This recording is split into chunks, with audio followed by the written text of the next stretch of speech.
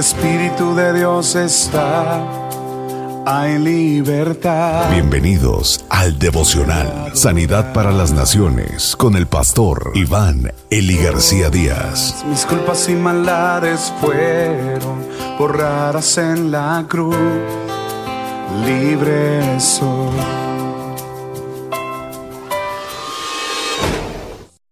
Para que sepas que yo soy Jehová. El mensaje no era solo para los egipcios, sino también para los israelitas. Éxodo capítulo 10, versículo 1 al 29. Entonces el Señor dijo a Moisés: Preséntate a Faraón, porque yo he endurecido su corazón y el corazón de sus siervos, para mostrar estas señales mías en medio de ellos. Y para que cuentes a tu hijo y a tu nieto cómo me he burlado de los egipcios, y cómo he mostrado mis señales entre ellos, y para que sepáis que yo soy el Señor. Moisés y Aarón fueron a Egipto y le dijeron: Así dice el Señor, el Dios de los hebreos: ¿Hasta cuándo rehusarás humillarte delante de mí? Deja ir a mi pueblo para que me sirva. Porque si te niegas a dejar ir a mi pueblo, he aquí, mañana traeré langostas a tu territorio, y cubrirán la superficie de la tierra, de modo que nadie podrá verla. También comerán el resto de lo que ha escapado. Lo que os ha quedado del granizo, comerán todo árbol que os crece en el campo, y llenarán tus casas, y las casas de tus siervos, y las casas de todos los egipcios, algo que ni tus padres ni tus abuelos han visto desde el día que vinieron al mundo hasta hoy. Y Moisés se volvió y salió de la presencia de Faraón. Y los siervos de Faraón le dijeron: ¿Hasta cuándo este hombre nos será causa de ruina? Deja ir a los hombres para que sirvan al Señor su Dios. ¿No te das cuenta de que Egipto está destruido? Entonces hicieron volver a Moisés y Aarón ante Faraón, y él les dijo: Id, servid al Señor vuestro Dios. ¿Quiénes son los que han de ir? Y Moisés respondió: Iremos con nuestros jóvenes, con nuestros ancianos, con nuestros hijos y nuestras hijas, con nuestras ovejas, con nuestras vacas iremos, porque hemos de celebrar una fiesta solemne al Señor. Y él les dijo: Así sea el Señor con vosotros, si os dejo ir a vosotros y a vuestros pequeños.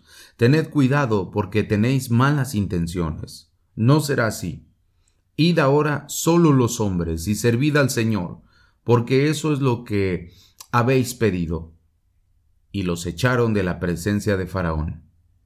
Entonces el Señor dijo a Moisés: Extiende tu mano sobre la tierra de Egipto para traer las langostas, a fin de que suba sobre la tierra de Egipto y devore toda planta de la tierra, todo lo que el granizo ha dejado. Y extendió Moisés su vara sobre la tierra de Egipto, y el Señor hizo soplar un viento de oriente sobre el país todo aquel día y toda aquella noche, y al venir la mañana el viento del oriente trajo las langostas, y subieron las langostas sobre toda la tierra de Egipto, y se asentaron en todo el territorio de Egipto, y eran muy numerosas. Nunca había habido tantas langostas como entonces, ni las habría después, porque cubrieron la faz de toda la tierra, y la tierra se oscureció, y se comieron toda planta de la tierra y todo el fruto de los árboles que el granizo había dejado. Así que nada verde quedó en árbol o planta del campo por toda la tierra de Egipto. Entonces Faraón llamó apresuradamente a Moisés y a Aarón y dijo: He pecado contra el Señor vuestro Dios y contra vosotros. Ahora pues os ruego que perdonéis mi pecado solo esta vez, y que roguéis al Señor vuestro Dios para que quite de mí esta muerte. Y Moisés salió de la presencia de Faraón y oró al Señor. Y el Señor cambió el viento a un viento occidental muy fuerte, que se llevó las langostas y las arrojó al Mar Rojo. Ni una langosta quedó en todo el territorio de Egipto. Pero el Señor endureció el corazón de Faraón, y éste no dejó ir a los hijos de Israel. Entonces el Señor dijo a Moisés: extiende tu mano hacia el cielo para que haya tinieblas sobre la tierra de Egipto, tinieblas tales que puedan palparse. Extendió Moisés su mano hacia el cielo y hubo densas tinieblas en toda la tierra de Egipto por 3 días.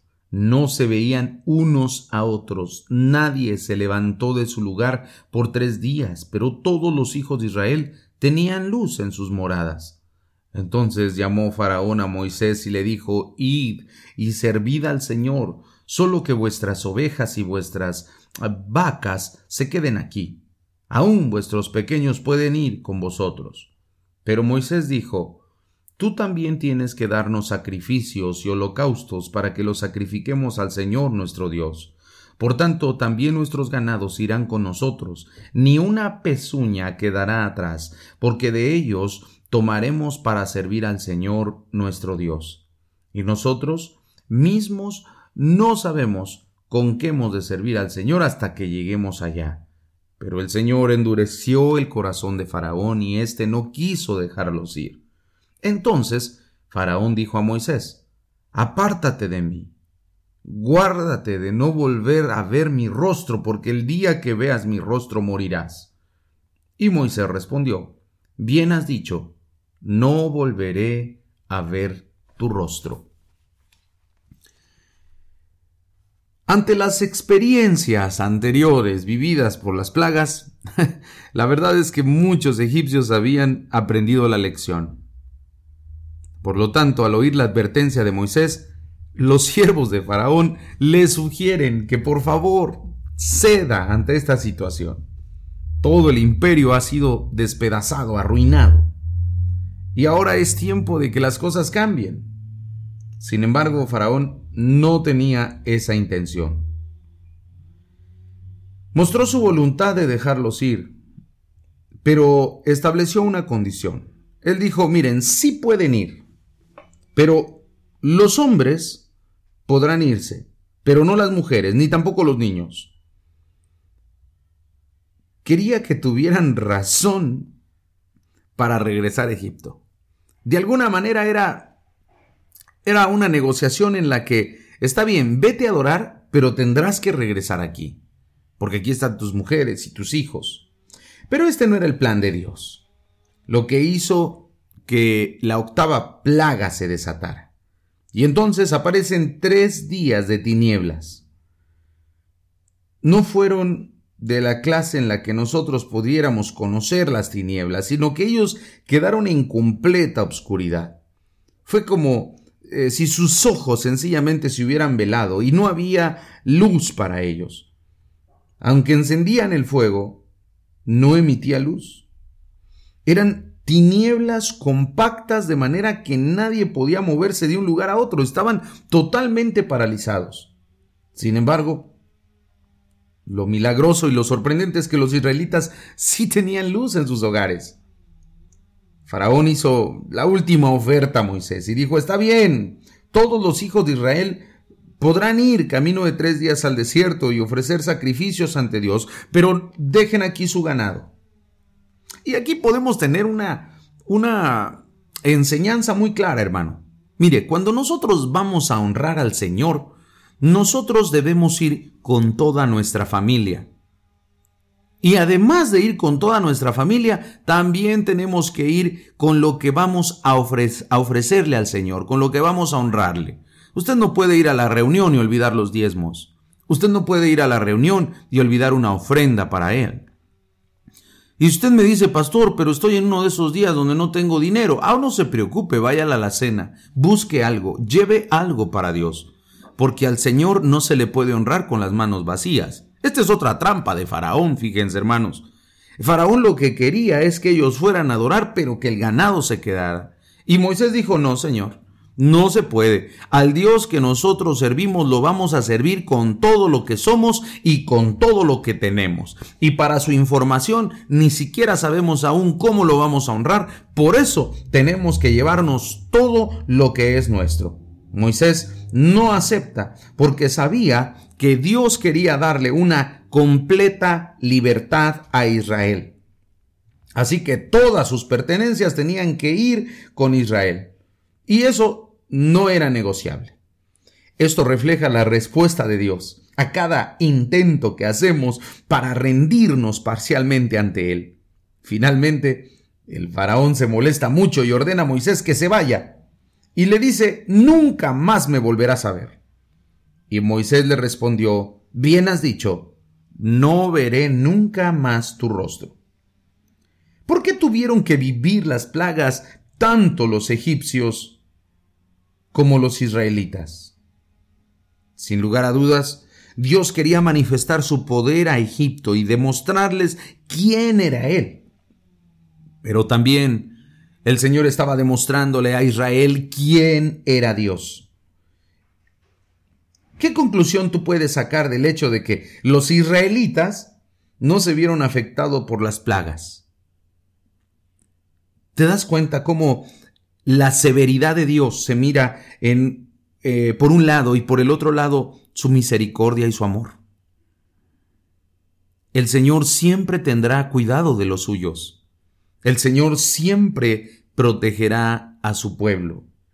Así que te conviene, querido amigo, estar del lado del Señor, porque del lado del Señor siempre tendremos refugio.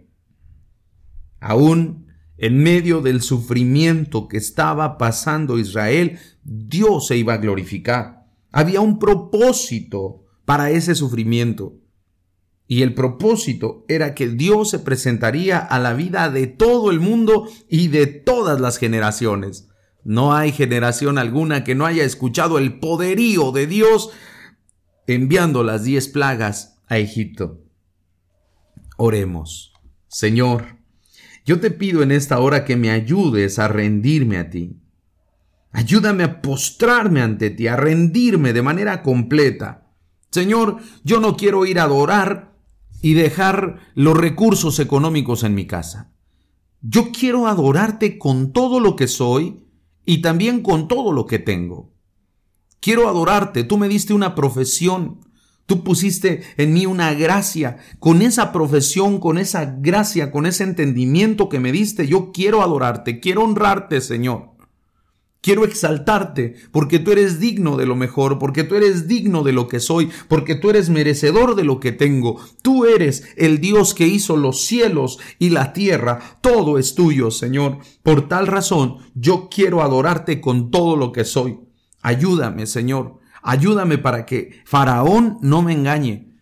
Ayúdame, Señor, porque Faraón ha metido mucha siembra de mentira entre el pueblo para que no te honremos con todo lo que tenemos. Pero hoy, Señor, me dispongo en el nombre de Jesús a honrarte con todo lo que tengo, con todo lo que soy y con todos mis bienes. Gracias, Señor, por esta palabra. En el nombre de Jesús. Amén. Donde el Espíritu de Dios está, hay libertad. Muchas gracias por escuchar el devocional de la Iglesia Cristiana Sanidad para las Naciones. Te invitamos a que te unas al trabajo misionero Sembrando Económica para la obra del Señor. Ponte en contacto con nosotros al teléfono 55 346 96 754. Perdonado soy, solo por tu amor, no hay más condenación.